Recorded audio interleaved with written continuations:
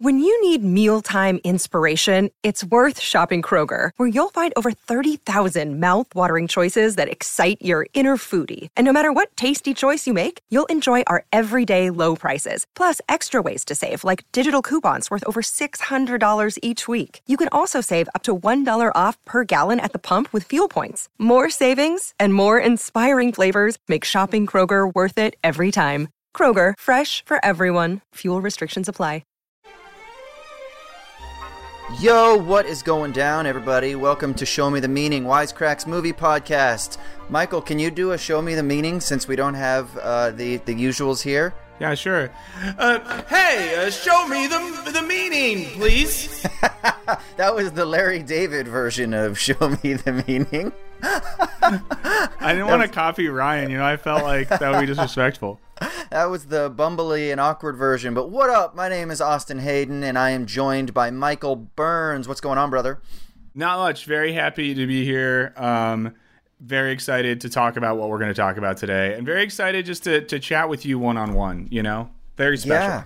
Yeah. People don't know this, but we went to grad school together. And so we actually lived together for a little bit. You were my mentor in some ways, and so now this is like a reunion here. He was my philosophical mentor, and so now we get to talk about art and meaning and things like that in the most watched television series on Netflix ever. In fact, it is the most watched thing ever, more than the frickin' Sunset. I didn't know if you knew that, but they've measured this. We're talking about Squid Game, which is created by, and listen, I actually went online and I tried to learn how to pronounce these South Korean names, so if I butcher these, forgive me. No. I'm doing my best here, but Hwang Dong-hyuk is the creator, writer, director, and it stars Lee Jung-jae, Park Hae-soo, Shi Ha-joon, Jung Ho-yeon, Ho Sung-tae, and Oh Young-soo, as well as others. I'm also going to do my best with character names. Michael, you did pretty good in the video that we just did with character names. How are you feeling about the character names? I feel like if they were in front of me right now, I could say them properly. I feel like I'm not going to now, but it was, we tried our best in the video to honor those names while also being honest about the fact that I don't speak South Korean. I wish I did. Yeah. And is there much of a difference? And I would love to know this. If you can tell us, we are live, by the way, in the chat. So if you can communicate with us in the chat, we'd love to hear it. You can write with us. You can tweet at us, SMTM_POD. Tell us, is there a difference in the dialect between the North and the South much? Or is it pretty much identical? I mean, slang differences and things like that. So they implied that in the show. That's what I thought. Yeah, I should pull up the character names in front of me. I should have thought about that before. But yeah, so that is implied. Sae-byok is the woman who's from North Korea. That's yes, the character. So it's implied that Sae-byok has to switch her accent to speak in proper Southern Korean, and she's sort of like called out for speaking North Korean. And just, I don't know. I think that's, so much more to get into, but even that was interesting in the show, thinking about those cultural differences that we don't think of, thinking about how are Pakistani migrant laborers treated in South Korea. I don't think about a lot of good stuff comes up, lots to think about. All right, so basically what we're going to do is, here's the elevator pitch for Squid Game, right? In this series, down on their luck, indebted competitors compete in a series of children's games, but with murderous twists, for the chance to win gobs and gobs of money and putatively free themselves from their debt bondage. As I said, this is the most, or it's on pace at least, to be the most watched thing ever on Netflix. I just read something yesterday that said that the series itself is estimated as being worth over $900 million for Netflix. I don't know how however they do their asset valuation, but it has to do probably with eyeballs, new people coming on, how long people stay on the app, etc., etc. But anyway, so it's $1 billion property. They're talking about a second season, and there's a really cool story also behind how the show was made. So we can talk about all of this. Normally we would go around when we're doing a film and we would get first impressions, and if we've seen it multiple times. I have a feeling, Michael, you have not seen the whole series more than once, even though you've probably seen excerpts twice, because you just did a video on it that we released on the main channel, by the way, so people can check that out. But let's just say, what are your first impressions, and then kind of what was it like as you started to scrape beneath the surface and really started to think critically about this? I mean, I think I was lucky that I went into it knowing nothing. Shout out to Wisecrack producer Evan, who basically said, like, Burns, you should watch this so we can think about if we want to do something on it. But didn't know a lot going into it. I just think one thing that stood out to me a lot tonally was how this show shifts between elements of, straight up comedy and kind of like there's a very like quirky vibe at the beginning.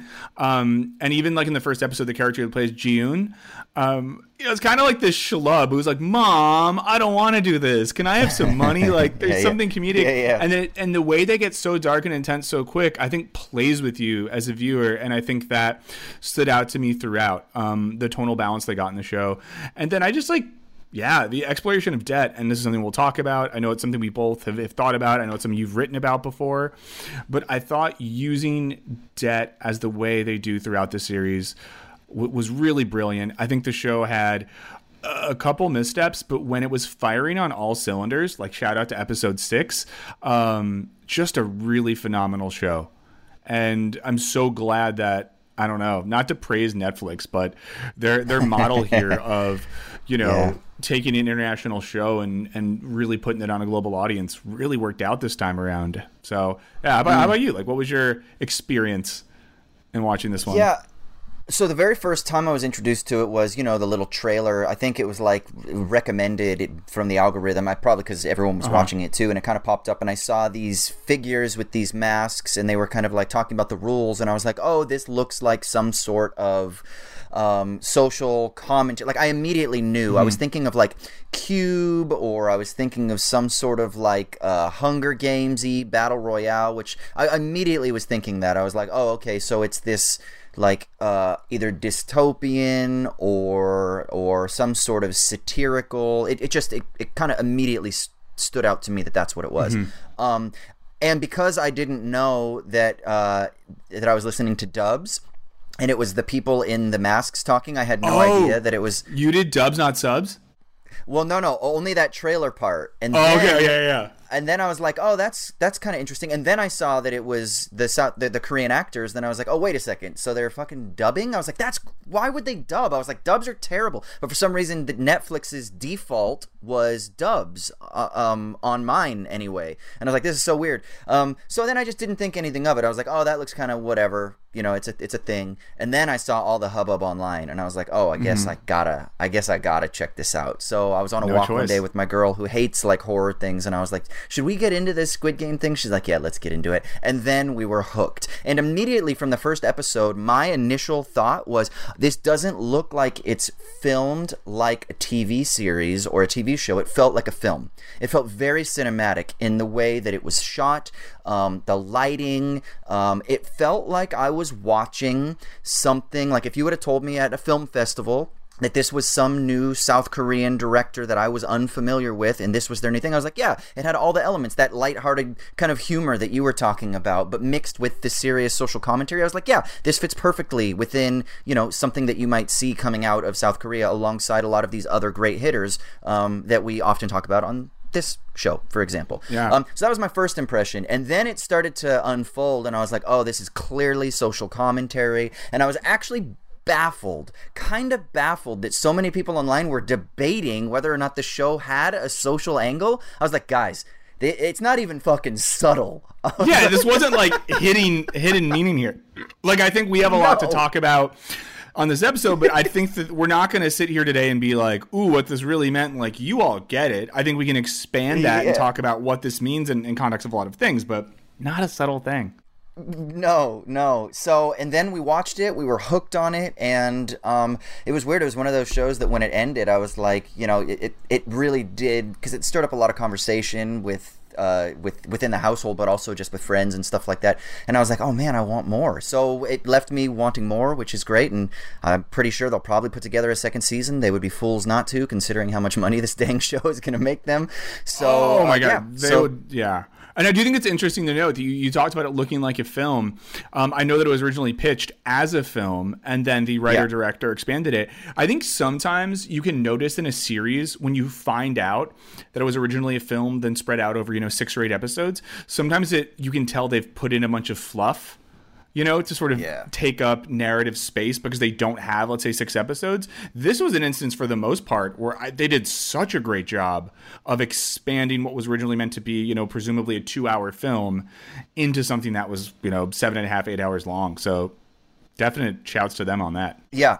Really well constructed. So what we'll do is we'll start peeling things apart. Obviously, there are things that a lot of people have been talking about, and then I think there are some things that we addressed in our Wisecrack video that I think we should definitely talk about. And then there might be some other things that haven't been addressed so much that I feel like maybe we can try to kind of tease things out. But first, before we do that, we got to give a shout out to our sponsor for this week's episode, Skillshare. Y'all know the deal. Skillshare is rad. It's an online learning community where you can connect with other like-minded people and creatives, and where you can explore projects that you are passionate about. And this is why Skillshare is really so cool, is because you can unleash your creativity and you can pursue your passions right from the comfort of your own homes. And they offer thousands of classes that you can take: iPhone photography, drone filming, editing, classes on improving productivity, video for IG. I go back to Skillshare a lot for things about like filming, editing, and kind of some of the motivational ones, just because as an artist you can never have enough kicks in the butt to light those fires. So if you're interested in checking out all the cool stuff that Skillshare has to offer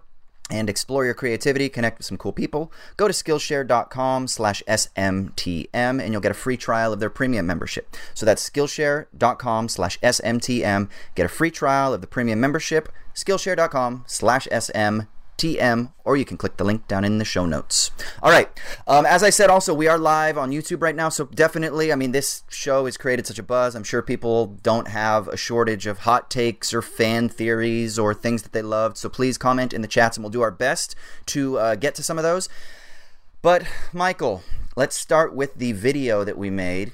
The big theme. Indebted subjects, indebted man. We talked about the philosophy of Lazzarato, who wrote a book called The Making of Indebted Man, and we talked about how that might be the kind of prime way to understand the socioeconomic or political economic concepts of this. Can you explain a little bit about what's going on there with indebtedness? Yeah, and I'm excited to talk to you about this because I know, Austin, a lot of your kind of reason. I don't know how many people, there's many sides to Austin. I don't know how many of you dig deep into his academic side, but someone who's kind of pivoted since back in the day, and you do a lot of cool stuff on economics and things like that now. So excited to hear your thoughts on this. It kind of worked out because I started reading Maurizio Lazzarato before Squid Game came out, just as like wanting to get back into reading some political theory and stuff like that. I love Italians, great food, great culture.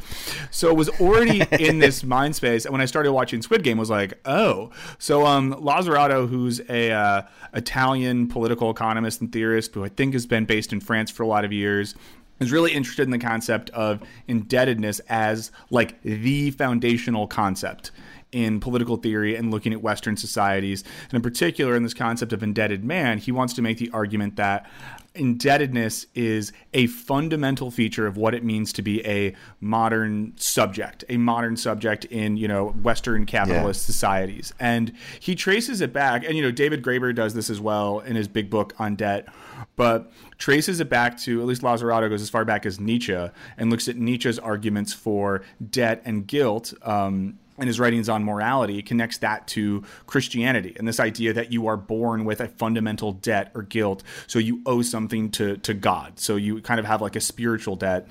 And Lazzarato sort of argues that this set things up perfectly for an economy based on debt, because you already had individuals with an internal psychology that said, I always already owe something, and I'm defined by that debt. So then we transfer that in an economics sense, and he makes it very clear as well that it's not in his mind incidental that in the West rates of debt, both the debts nations have and the debts that individuals have, it's a feature, not a dysfunction of the system.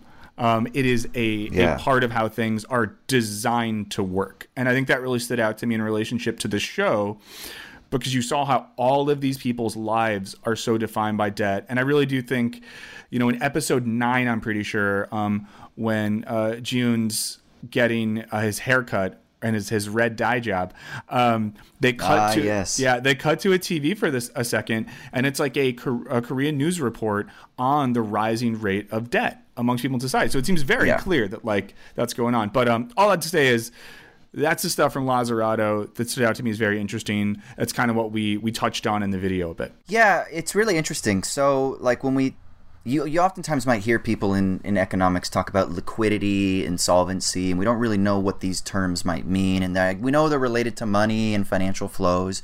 And one of the things that I've been really working on a lot, alongside the work of a theorist by the name of Michel Fer, is this notion of liquidity as being something that defines us as humans. And so liquidity is basically the capacity to meet your obligations, right? And so if you are illiquid, that means you do not have access to something that can be easily transformable so that you can meet your obligations. So like an illiquid asset would be like a house, right? It could be worth a lot of money, but you can't really sell it super quickly so that you can get access to the money so that you can meet the obligations that you might need in the form of money, which is generally considered the most liquid because you can exchange it immediately. Because if I got money, you need money, someone needs the money, so we can figure out how things work, right? So we can think of this in terms of like an indebted subject as somebody who does not have one, solvency in the sense that they don't have much access to asset wealth, but more importantly, they are incapable. They are incapable of something. And we live in a society that requires a certain type of capacity. So the idea then, of course, of being a liquid subject is that you are a subject that has a certain type of capacity because you have been shaped and you have been formed and you have been fashioned in the kind of fires of being asset wealthy, or at least better positioned within kind of like the asset paradigm, which means that you do have a capacity, right, that is not on offer to everyone. I think what you get then with all of these people, they are indebted, sure. So they're indebted. The obligations that they owe are to the state, or to the bookies, or to family members, or to their banks, or to investors, or whatever. So they have obligations, but their problem is that they're fundamentally unable to meet those needs. So they are all illiquid subjects. So they have no capacity. So they are impotent. In the literal sense of the word, they have zero potency. They have no power, right? So then what happens is this game comes along, and they're kind of, it's a sort of like they're forced into it. It's not like, they talk a lot about equality in the game, and you kind of, it's like they use the guise of, this is like an equal opportunity, but there's a fundamental incapacity that forces them to be in this situation in the first place, and then the only way that they can have any kind of power is by playing according to the rules of the game that are set before them. Yeah, right? It's like this existential versus economic freedom thing. I think that we get obsessed with this idea of freedom as being something that defines like our baseline existence in the world, and that I'm free to say whatever I want. I'm free to, set off a car bomb or drink a glass of water, whatever it might be. But I think the show gets at that tension. And for me, two of my favorite parts in the show are the parts where the front man sort of explains, like, I'm so sorry for what's happening. This is a game of equality, a true democracy, and people breaking the rules ruin that. And it's just like, to me, I don't think the show is a satire, but I think those are the moments where the show is explicitly doing satire. And particularly satire about what freedom means. Yeah, I think we're supposed to look at that and be like, well, clearly this is absurd. Like, what you're saying is ridiculous. Like, yeah, you can, for some reason, there's like this perverse pleasure you get in believing that there is equality down here, but this isn't any sort of meaningful sense of equality, right? Like, yeah, there's a formal equality within the rules of the game, but these fools are all seriously hamstrung in their capacity, and equality means nothing without potency, without power, without some sort of ability. And I think, this is what you get kind of between, and once again, everyone, truly try my best to honor all the characters' names, but between Jiyun and Sang-woo is this difference between how we respond to what is like a forced point of freedom. And Sang-woo is kind of just like, fuck it, this is where we're at. If I have to get Ali killed, spoiler alert, I'm going to do it. And it's sort of this acknowledgement of like, there isn't freedom, there's only survival. There isn't life, there's only that baseline of survival conditions. So fuck freedom, I'm going to do what I have to do. And then you see Jiyun like try to hold on to this idea of trying to like embrace his own freedom and to acknowledge the humanity of the other players in the game. And towards the end of the series, I think you see that. And of course, I think that's what a reflection in modern society, because we often hear, like, you know, especially when people get older, people start to like give away the idealism of their youth, and you got to live in the real world. You have to work within the conditions that we're given. We live in the real world, not the ideal world. And I felt like you saw that tension a little bit build throughout the show, but especially between those two main characters. What do you think the show is saying about, let's take Ji-Hoon and Sang-woo. Like, is one, like, Sang-woo kind of emerges. At first, we think it's the gangster guy that's the baddie, but really, Sang-woo comes out to be the ultimate villain. And he's the one, remember, that Ji-Hoon grew up with, and that is like, oh, every time he talks about him, like, he graduated from university, you know, he's like the hero of the neighborhood, the golden and now he's like boy super of town, successful. Yeah. That's right. And then he becomes the one who's ruthless, who seems to not really have any sort of concern about humanity. And then you have Ji-Hoon, who's trying to maintain some sort of ethic, but at the same time, in his quote-unquote real life outside the game, he's not really the best father. He's not really living up to his responsibilities. Is that just because he's down on his luck and he's not able and he's embarrassed? Like, what do we think about the personalities of these two, or not the personalities, but the character traits of these two that are clearly set up in opposition to each other, of course, culminating in the final game where they play with each other. Yeah. I mean, God, yeah. I'm sorry, was the question there? I got distracted for 2 seconds because I'm trying to pay attention to our chat, because everyone's saying great stuff. And, no, it's just more like, what do we think about the polarity of these two? You've got one who's like the golden boy, who, is it just because he was the golden boy? And in my mind, this is how because they don't really give too much about why he's down on his luck. I'm thinking golden boy, majors in business, gets into some deep investment stuff, becomes totally just overwhelmed by debts, and he then has no other way to function except by playing in this game. Yeah, I mean, I think it's right? like some Wolf of Wall Street shit, right? Whatever the Wall Street equivalent is in Seoul. But, you know, like, I think the way he plays in the game, like when he cheats, when he backstabs, all that sort of stuff, I think we clearly get the idea that that's how he got himself into so much trouble, by playing ruthlessly in the game of economics. But of course, we know that if someone takes the fall in that world, the homies aren't getting your back. You're done. You're out like chum in the water, you know? So I think we get that sense that he did what he probably thought he was supposed to do. And of course, we know the background, that he's someone from, it seems like a pretty working class, lower class environment. He hustled his ass off to get there, thought he was doing the things he was supposed to do, gets fucked over, is in this desperate situation. Whereas like Ji-Hoon seems like someone who never even got how to play the game. You know, like never understood the rules to begin with, which is why he's, you know, divorced, can't afford to buy his daughter a birthday present, living with his mother, you know, a version of that slacker type who, and to be clear, I'm not saying that he like resisted by not opting into the system, but he seems like someone who just never figured out how to play, and naively got himself in trouble by trying to find like a quick way to make money, or even of course like, which was the gambling. Yeah, and I think the gambling too. I think someone in the chat said this as well, so if you did, props to you. But also touches on addiction, the way that there's a psychology here in that cycle, how someone could fall into that, how there's a relationship between debt and liquidity and gambling and pyramid schemes and like trying to acquire that power. Yeah. And it seems like he's fallen into a system that's a thing that's internal to society that's played right into that. And of course, you know, This is great. No, keep going. Just going. the irony there too, that, you know, June's someone who lost it all playing games, and now he has to try to win it all back playing games.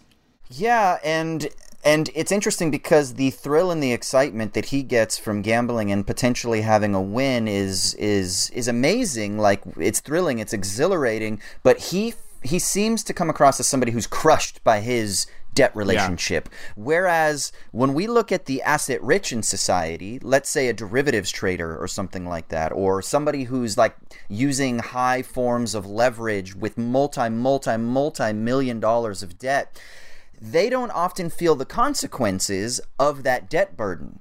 And so even though they're maybe more indebted, quote unquote, in terms of real numbers, in terms of the consequences or the felt sense of feeling that indebtedness, it's not the same, right? And so there's a guy by the name of Amin Saman who wrote this really great article, and it's on like the eternal return in Nietzsche, and what he talks about as being like these two divergent structures of feeling between the asset rich and the asset poor. And the asset rich, they're the ones who play the game of finance, right? They play the games of debt and equity, but they do it in a way that is exhilarating and that is exciting because they're rewarded and they're a part of this system kind of constitutively, whereas the asset poor are the ones that are feeling this debt burden because they might get a win every now and then, and they might have some sort of reward that comes in a flash, but perpetually they feel it as they're having to pay their rent, and they're having to pay their credit card bills, and they're having to pay their cell phone bills, and they're having to pay their car payments, and then they have their insurance payments,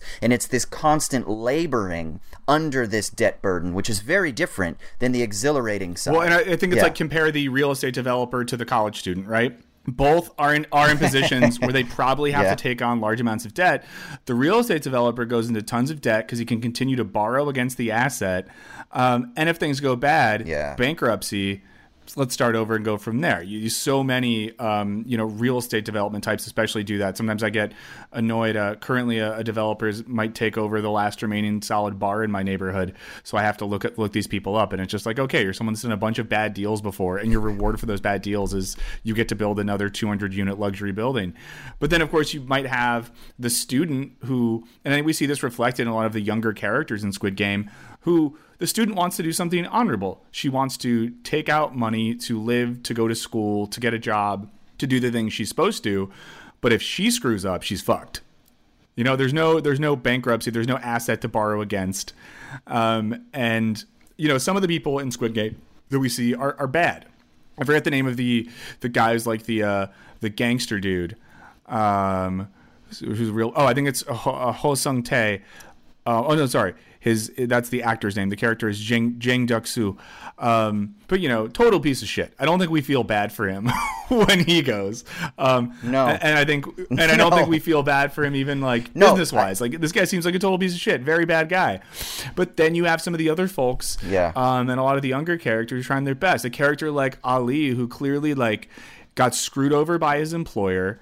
Wants to provide for his family. We even see with Ali that he lost fingers in the job he worked and wasn't provided for, after the fact. So it just shows, I think that the difference you acknowledge there, we really, really, really, really see that in these characters. And I do think it's important as well that when we talk about all of this and we talk about indebted subjects, whatever it might be, we're not saying that makes anyone good or bad or virtuous or, evil.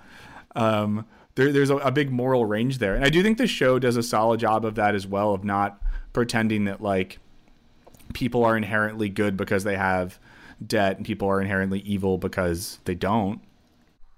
Well, I think that's one of the things that the show really does kind of explore. And that's what I was wondering with this Sang-woo character, because there is a lot of reflection or mirroring of how people lived in their real lives that's also played out with how they either act in the game or how they die in the game, right? And so it is interesting to kind of think about how these people's characteristics, that's kind of what I was thinking about earlier. Is Ji-hun, is he a good guy, right? Is he a good guy and then he gets rewarded for being a good guy as the winner, and Sang-woo, he's a bad guy, and so he gets punished? Or because Ji-hun is kind of, I don't know if I'd say he's a good guy, but there's an earnestness about him. He's a broken guy, There's a brokenness. He's a broken openness, guy. And he was kind of in a traditional hero's journey type way, right? In storytelling, he is one of the characters. We see him change throughout the course of it. We see him respond to things, whereas in Sang-woo, we have someone who doubles down. Who when things get tough, he doesn't change. We don't see his character alter or shift because of the journey and the tribulations. We see him sort of double down on the very type of behavior that got him there in the first place. Now, what do we think about some of the other characters? I don't know if we want to call them, because it really is an ensemble cast. For it's sure. It's actually, yeah, it's really nicely done, actually, how, like, Ji-hoon is the main character, but a lot of talk has gone around the figure of Il-nam, who is the older guy, player number one. And I think throughout the player show, Ji-hoon often just calls him, like, the old man. The old man. That's how he's often referred to. So what do we think about the old man? Because we learn that, okay, he claims that he's got like a brain tumor, and then what we learn at the end of it all is that he actually is the one who runs this whole game. Like, what the fuck do we do? Like, why did he set this? Is this just some rich guy that wanted to get his rocks off or did he really think like that there was something good that he could accomplish? Like, what is his deal? What is his motivation? What's he trying to prove or accomplish? Yeah, and I might get the quote wrong, but he says something to the effect of, like, the two most unhappy people are the very poor and the very rich. So he sets up this sort of, like, dialectical opposites coming together, that in both positions you are miserable. When you have nothing, you're miserable, and when you have everything, you're miserable, because everything is nothing and nothing is everything, yada, yada, yada. And I do think, like, I kind of like how when he's saying that in the scene, there's part of... when I watched that, was like, oh no, is the show like trying to do a thing now where they're like, but you know what's rough too? Being super rich. And I do like how Ji-hoon is just kind of like, fuck you. Like, he doesn't buy it. Like, he doesn't give into that. And I think it's telling too that, you have that final scene where he wants to bet on if a unhoused person would be taken care of or freeze to death. And he just made that a game. So I don't... Yeah, I don't know. I think there was still like a very intense selfishness there, and something about the idea of like the ultra rich man wanting to cosplay as an oppressed or vulnerable person. Yeah. So I don't know. What did you make of that?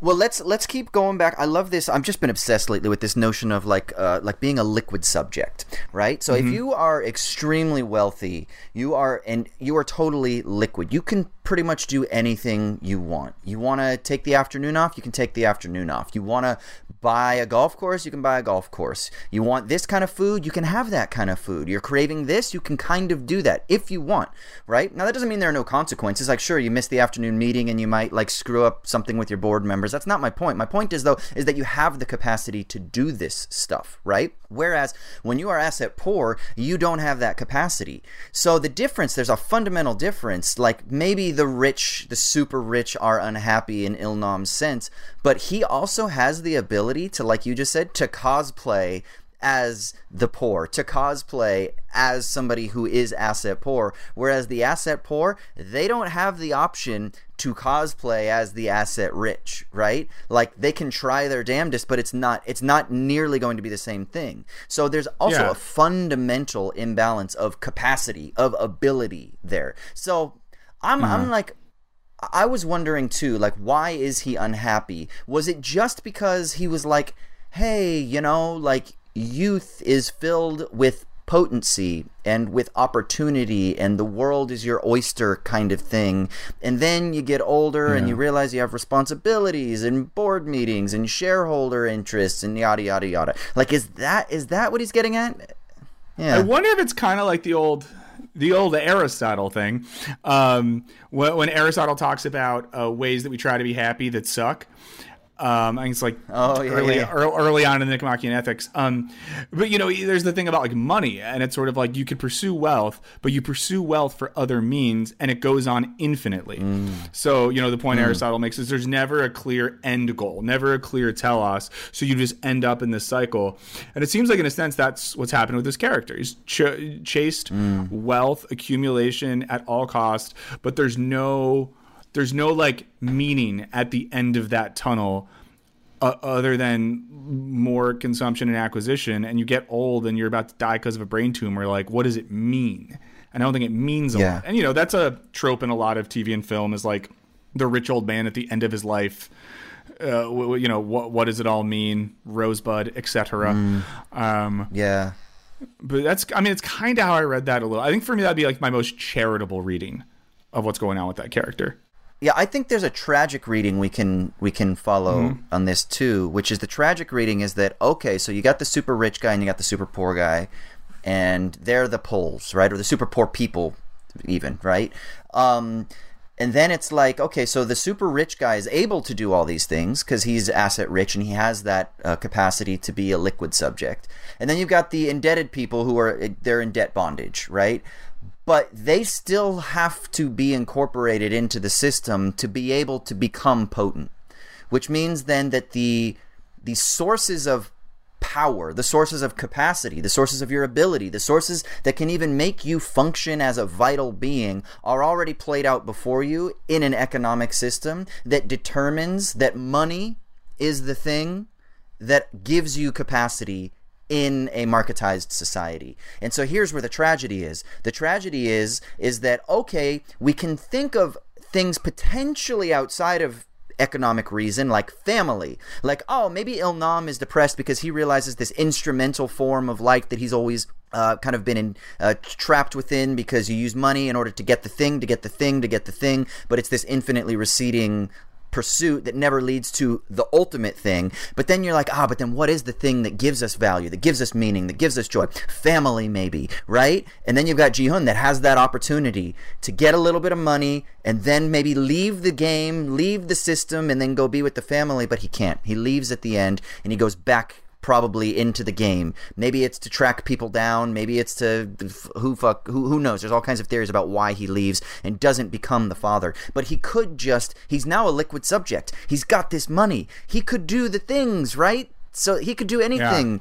Yeah. He could start a family life, but he can't even do that. So it's almost like there's this no hope at the end of this. Even with the promise of like something like family that might seem like it's outside of the remit of economic reason, even that he can't do. Well, and if the game is an analog for how, let's say, the economic structure of the world works, he's seen the end of it. You know what I mean? Like, he's been in this really accelerated version, this stripped down version without any of like the cute ideological superstructural stuff, and he's seen the core of the thing. It's sort of like in that really weird Matrix 3. Let's not fight about the Matrix, anyone. I'm sorry to piss anyone off, but in Matrix 3 we like see inside and it's like, okay, but I think he's like seen too much to believe that now a debit card with lots of money attached to it is going to save him. And I think the knowledge. And, too, what's his breaking point? His breaking point is seeing the guy in the train station getting swindled by the same dude. The thought that somebody else would go on that same path is unthinkable to him. So I would say, and there's a lot of really good thoughts in the chat about this, I still don't want to say if Ji-hoon's like a good guy or not. I will say that he seems to be morally affected by the end of it, and I think thinks outside of himself, because he is a very selfish character early on. He treats his mom like shit and steals money from her to go gambling. Like, that's not chill. Also takes advantage of her. His breakfast banchan setup looks delightful. I wish I had someone that made me breakfast like that. But I think that there is some sort of some place he gets by the end of it. But you're also right. He's just seen too much to be happy. And I think sometimes that's interesting. Yeah. But this happens, right? I think, Austin, you and I have seen this in life. Sometimes there's a type of person who, and sometimes it's just like a performative grad student type who reads about how bad the world is and just like can't be happy, can't just relax. I'll say this to everyone listening or watching. Austin and myself have hung out with multiple people in our lives, sometimes together and also separately, who have been so affected by knowing how the world works that they seemingly can't enjoy things. Or the person who, and I don't judge this person at all, who goes so deep into climate research that they just truly feel like, what is the fucking point? And I think that kind of despair is what we see in Ji-hoon at the end of this, but who knows? Maybe he's going to go full Jason Bourne in season 2. Well, again, I think that this comes back to not having the resources to be able to actually express a vital impulse. Yeah. Right. Also, someone in the chat I have to say, someone in the chat brought up something that we forgot about. Oh, we do know this about Ji-hoon, right? He was a part of that big union strike. We know that before his life fell apart, he was a union worker at the auto factory. He watched people get like beat by the police as they were trying to stand up for those workers' rights. Everyone got fired. So there is this tragic backstory as well. That's not just he's a deadbeat. And I think it's very informative when he has that moment where he explains that to the old man and is like, I'm not just a bag of shit. I did this thing. It was meaningful to me. We stood up for something, but we saw how one person could take over the company and ruin all of our lives. And I'm so sorry to interrupt you. No, this is great because this is a really strident point that really, to me, demonstrates, again, why the show is against neoliberal globalization and a lot of the kind of structural adjustment and infrastructure transformations at the policy level that characterize this global movement that has now become like water. It is the air we breathe. Well, I guess if it's water, it's the water we breathe because we're fish now. Shout out to DFW. The water we drink. The water we drink. Yeah. The air we drink, whatever. It is, right? And so the idea is that if in a previous era, let's call it the late Fordist economic era, what you had was really strong labor unions around the world that allowed for worker power to be able to compete over wages and the proportion of value that was going to be distributed between workers and owners, right? But once that power dynamic becomes shifted and workers no longer have power, you don't just get an automatic shift towards indebtedness, but what you have is you have a group of people who become incapacitated because their wages aren't keeping up with the standard of living, so their purchasing power becomes diminished. So what do they increasingly have to resort to? Credit. And this is what we have seen. We have seen this exponential boom since the late 1970s. Exponential boom in the expansion of not just credit in the form of like credit cards, but everything now is a credit instrument, a debt instrument. And so people have to rely on that. So I think this is another instance that this show is clearly anti-capitalist. I saw some dude with a baby brain on Twitter. Do you know the guy that wears a beanie? Is it Tim Pool? I can't remember. Oh, that guy sucks. Tim Pool? No, this isn't even baby brain. This is like pre-cum brain. Like, this guy said that the show was anti-communist, and I was like, wait, how? Come on, bro. Like, how is it anti-communist? I'm not saying it's pro-communist, but I'm saying that the show is clearly anti-capitalist. Like, if you want to say it's anti-crony capitalism or anti-something like that, that's fine. I don't really care. But there is no way that this show could in any way be somehow like anti-socialist, anti-communist. It is clearly a critique against neoliberal globalization and the expansion of finance and the expansion of finance mechanisms and indebtedness. Clearly. And as you were saying, the thing, no, totally. And this is baby pre-cum baby brain take. But I do think something you said before, maybe as well. So we are in a movie podcast. I think a great movie that if anyone's listening to this and they're thinking about like you know the end of the Fordist era, the beginning of this era of sort of the end of unions, the beginning of Indebted Man, all that sort of stuff. Harlan County, USA is a great documentary that's about a mine in I think West Virginia. No, is it Kentucky or I think West Virginia? And like, kind of you see what happens in this era when, you know, privatization hits an industry that's long been unionized, how it affects people's lives. And just a great way to kind of, you know, if you'd rather watch a fun doc than read a bunch of dry text, it captures a moment really well. And I definitely thought about it when June was talking about his experience. And I do think it's still on, I think it's on like HBO Max and maybe the Criterion Channel thing as well, if anyone wants to stream that. But yeah, had to drop that in. Cool. I do want to say, so someone in the chat, it's Hippopotamus Bosch, said, should we be applying Western philosophy to a Korean series? So one of my favorite philosophers is a Korean philosopher named Byung-Chul Han, and I have talked about Byung-Chul Han on this podcast many a time. I know Michael has recently gotten into Byung-Chul Han within the last year or two, maybe, right? Because of you. Yeah, you talked about and recommended him, so I got some books, and honestly, one of the most exciting and interesting philosophers I've read in the past decade. Love his work. I think so. His most famous work or most well-known book is on the Burnout Society. My favorite of his is called The Agony of Eros. Mm-hmm. He's also written books on like beauty, and he has written a book on Zen Buddhism, which is only translated. So he writes in German and Korean, and that one's translated into Spanish, but most of his books are translated into English.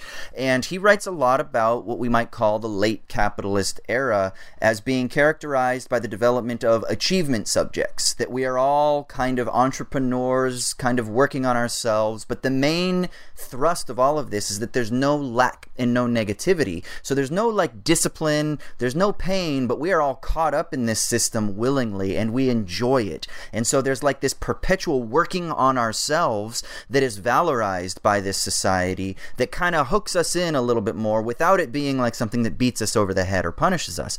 And I wonder if there is something about this show that, because there's this reward and because there's this like maybe this almost theological, like this divine relationship to that big ball of money that's up there, is there something about Han's work? Like what's, this...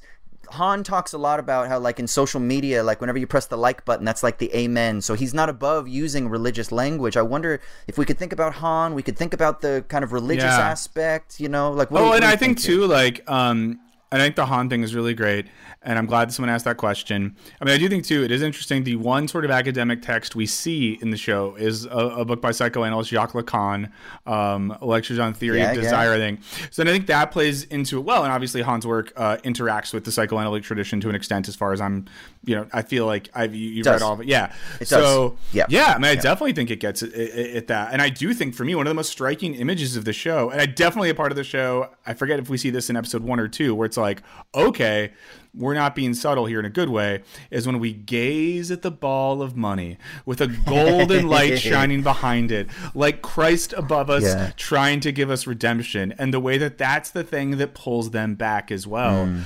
So I definitely can see that there. And I do think as well, along with thinking about it in terms of, the Western, non-Western philosophy thing, which is a great question. I also think too, South Korea has a very specific relationship with debt that is similar to a lot of Western countries, but not the same. And there's been a few really good articles about this in the past week or so, getting at the economic differences in Korean society, the debt to income ratio in people in their 30s over there. So I do think we can apply it very well to most societies, especially, as Americans that live in free market economies, and part-time Australians, we can apply it to ourselves pretty well. But there is a specificity to the contemporary Korean economic situation, which I think does add context. And if you like the show and you haven't read a little bit about that, we quoted a few pieces to talk about this in the Wisecrack video we made, but worth looking into. And for me, at least, it kind of illuminated aspects of the show. Yeah, one of the things that I think is also really interesting, there's also a particular influx, and I'm trying to think of influence of westernized evangelical Christianity that is quite potent within the borders of South Korea, within the population. And there's the one character that is explicitly Christian, that is quoting the Bible, reading the Bible, praying, giving thanks to God. And I think that there's something also about, and there's a lot written about this, about the relationship between God, theology, indebtedness, again, to talk about Nietzsche and Lazzarato, and then also, go ahead. And another thing to our old buddy Philip Goodchild. If you want to read more about debt and sort of the theology of money and all these sort of things, just look up the name Philip Goodchild. He's written a lot of really good books on this topic. Yeah. And I again, this is very on the nose for me. It's something that I'm kind of developing in my own thought, but I think that there's essentially a very religious ethic to the global, what sometimes is called the Wall Street consensus. A colleague of mine, Ilyas Astami, has written about this, about how there is a shift towards the kind of financialization of global capital flows. But one of the things that I think accompanies that is this like promise of redemption, that if you just get enough, then you're going to be saved, right? And so there's always that promise of freedom. And so you get that very explicitly with these people, that they'll be out of debt bondage. But I think you also just get that within a societal frame that's like that like if you participate and you assent to it, then you're justified. You're clean because you're a part of the system. And then it's a lifelong process of bettering yourself, and in Christian terms, they would use the word sanctified, or we could say you become more holy, right? So the more you embed yourself into the system, the more pure you become because you're a better participant in the Wall Street consensus, so to speak. Yeah, well, and then the promise is always what? Ultimate salvation, right? And it's always the carrot that's being dangled in front of you. Yeah, and I think it's another thing when you read about economic trends in South Korean society, there's a marked parallel between the rise of Christianity which I think really got booming in the 70s in Korea. I think Lutheranism in particular, but I might be wrong there.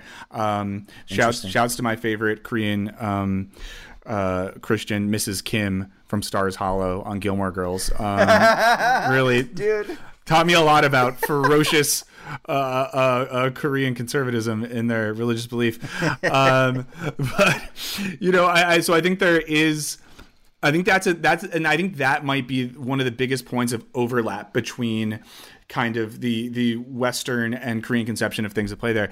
I do know we've been talking about this for a while. I have to ask you one thing.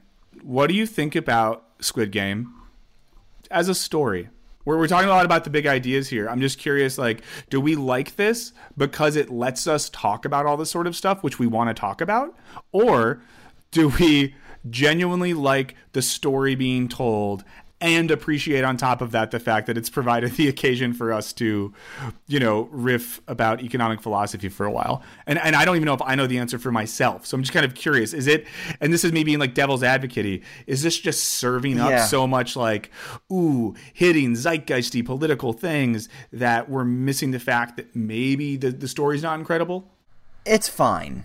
Mm-hmm. It's fine.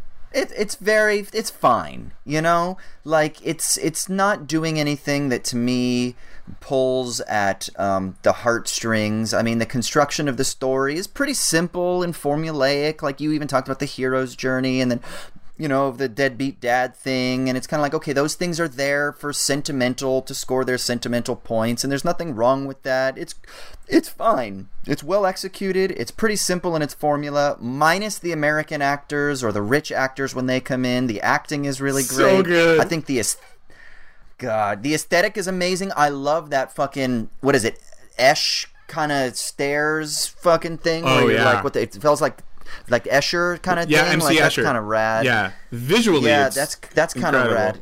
Yeah. Yeah, and I love the idea that they're taking kids' games but making them murderous. I think that's kind of fun.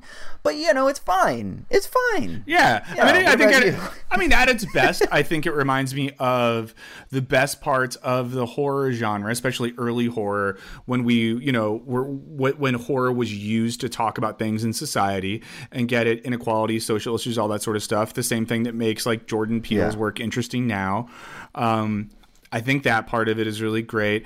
And I think the show is supposed to be kind of fun. And I think they do. Yeah. You know what I mean? I don't think it's like someone brought up in the chat earlier, and I haven't watched the show yet.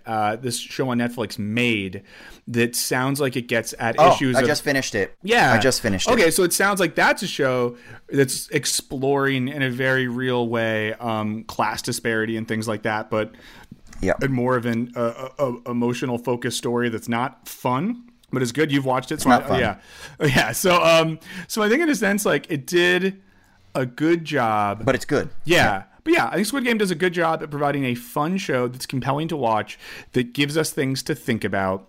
I think that's a hard thing to do.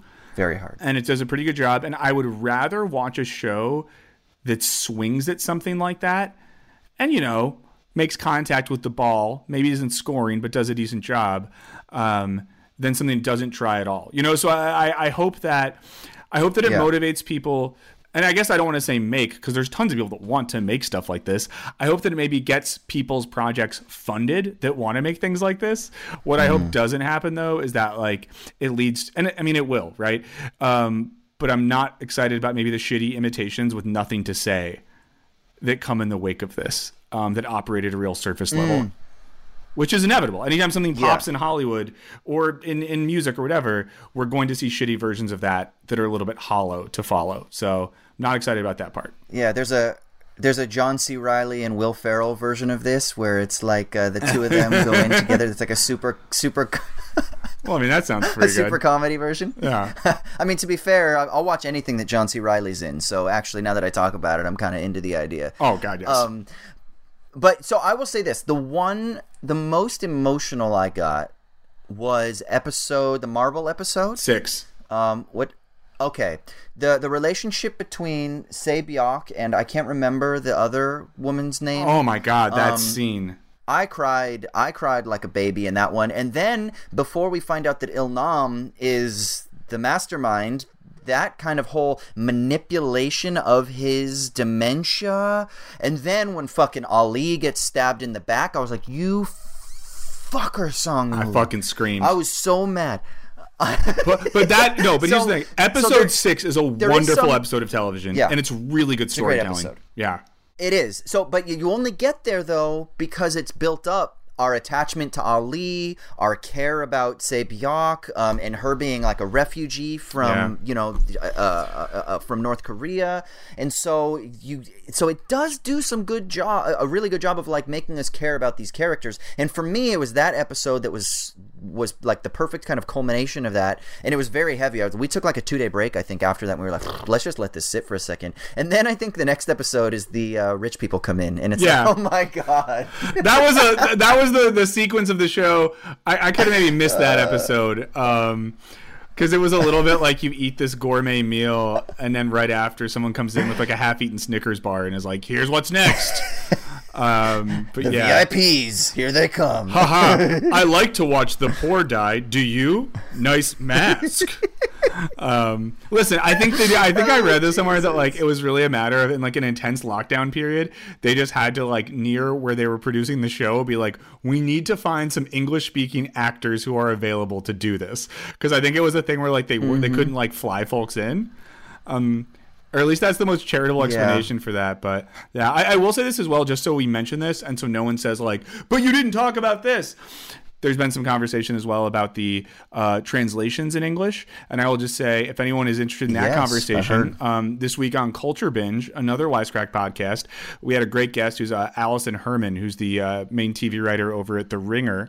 And it was our first topic we talked about. So if you feel like we didn't get into that, you want to hear us talk about it, go listen to the first 20 minutes of the most recent episode of Culture Binge, and you'll hear that discussion. That sounds good. Well, look, I mean, I feel like we could talk about this show continuously. I actually, for a little bit, I was like, I didn't know if we were going to fill up the whole hour. Were we going to get into other stuff? I mean, I feel like we are even kind of scratching the surface. So let me say this. If you want to contribute to this conversation, definitely make sure you email us or call us and leave us a voicemail, and we can talk a little bit more about Squid Game at the end of further episodes, or future episodes, I should say. So you can email us at movies@wisecrack.co. That's movies@wisecrack.co, or you can call us and leave us a voicemail at 1-213-534-8807. That's 1-213-534-8807. We've been getting some voicemails, but they've been really long. They've been like 3 minutes long, and as much as we love to hear your voice, we can't play a 3-minute long voicemail on the air. So if you can, try to keep them concise and short. If you want to kind of elaborate and expound a little bit more, then maybe email is the better format. It's just unfortunately we can't play the whole voicemail, right? So today what we're going to do is we're going to quickly just do a couple of emails from the mailbag before we get out of here. The first one is from Steven on Pan's Labyrinth. Basically, here it goes. Hey guys, love the podcast. I wrote an article on Pan's Labyrinth and wanted to share it / get some feedback from y'all. I heard y'all talk about the Pale Man at the end of your Nightcrawler podcast, and I have some thoughts. In my understanding, Captain Vidal represents the forces of indoctrination that drove both the Spanish Inquisition and the Spanish Civil War. The abundant Catholic imagery and Vidal's torture methods support this connection with the Spanish Inquisition.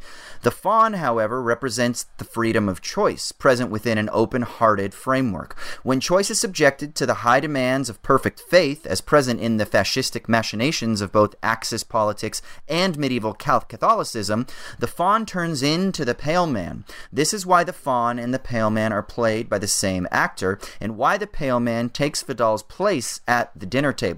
Both the Faun and the Pale Man are representations of choice as manifested in either the indoctrinal or the mystical framework. Vidal and the Pale Man offer a certain kind of choice. Choose to align your beliefs with mine or die. The Faun, however, offers a different kind of choice. Choose to trust yourself or compromise your values. Now, there's a lot going on here, but Steven wrote this. You can check out Steven's Substack. Cool. Steven Mackintosh, so MACKINTOSH. So you can check that out with the rest of the essays up there. I mean, I think that's a great comparison. I think that's a great way of thinking about it. Yeah. And yeah. I do like that. I do think that the Faun Pale Man comparison are supposed to be opposites. And I do, because I know a lot of people are like, why does she eat the fucking fruit in front of the pale man? Like, why? Like, it's clear. And then Raymond made a really good point that she actually learned, she got benefited, she got rewarded from not listening to the fairy whispering in her ear and not going into the first keyhole, but going into the second keyhole. And then she's like, oh, so maybe if the fairy's telling me not to eat, maybe I can eat again. So there's some interesting stuff going on here with regards to like reward, expectation, choice, capacity. I don't know. I dig it. Interesting thoughts. Very, very interesting, and kind of like our discussion today. Gets at a lot of stuff about the overlapping of political and religious forces, which was obviously very heavy if you look at the modern history of Spain. So, hell yeah. But also, like, kids are hungry, man. Kids don't have impulse control. Like, of course you're going to come on. I'm pretty sure there was a big psychological experiment about that sort of thing. Maybe people can Google marshmallows, that. baby. Anyway, and then we've got another one from James, who wants to talk about the birdcage. Hey, Wisecrack, I really enjoyed Riley's take that Val was the real villain. Val is the son. That's Robin Williams' son. I was surprised that no one really talked about Callista Flockhart's character of Barbara. I don't see her as a villain, but I forgot she was the one who panicked and lied to her parents about Val's parents. I always liked that. Despite being raised in an ultra-conservative family, she was all on board with accepting Armand and Albert into her family. It's good to see when the kids become more open-minded than their parents. Also, I always enjoyed that the fact that Val and Armand seemed to think that Albert's flamboyant nature would expose the lie, but as soon as he was there in drag, he was more calm than Armand and Val. He even recovered well with the Coleman-Goldman thing and the excuse of lateness by visiting her parents. Meanwhile, Armand and Val were panic drinking from that bottle every time they stepped out of the room. Albert was set up to be the reason the act wouldn't work, and yet he, in drag, appeared to be the only thing genuine to the senator. Interesting. Love it. I also love Riley's take there. I love Riley. So glad that y'all had her on. Such a fun episode. Such a great movie. Shouts to anything that Mike Nichols and Elaine May have ever touched.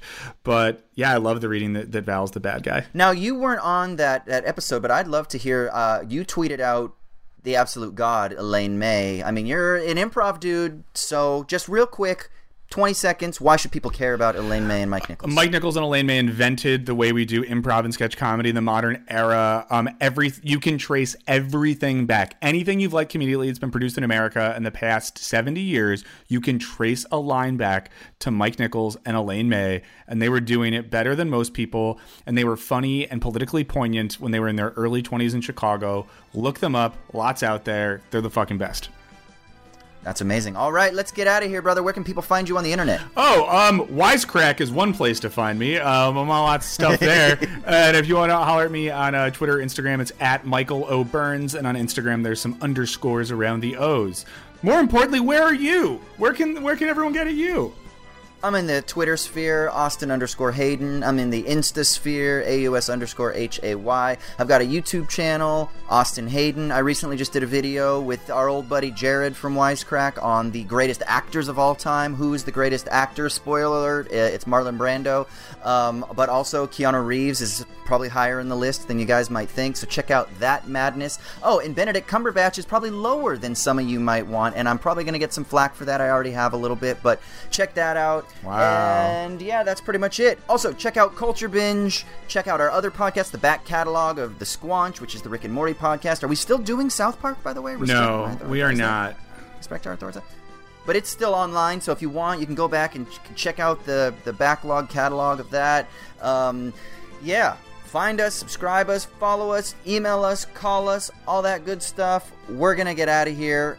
Michael, send us out by however you want. Live from Los Angeles, California. This has been Show Me the Meaning featuring Austin and Michael. We'll be back soon. In the meantime, good night and good luck.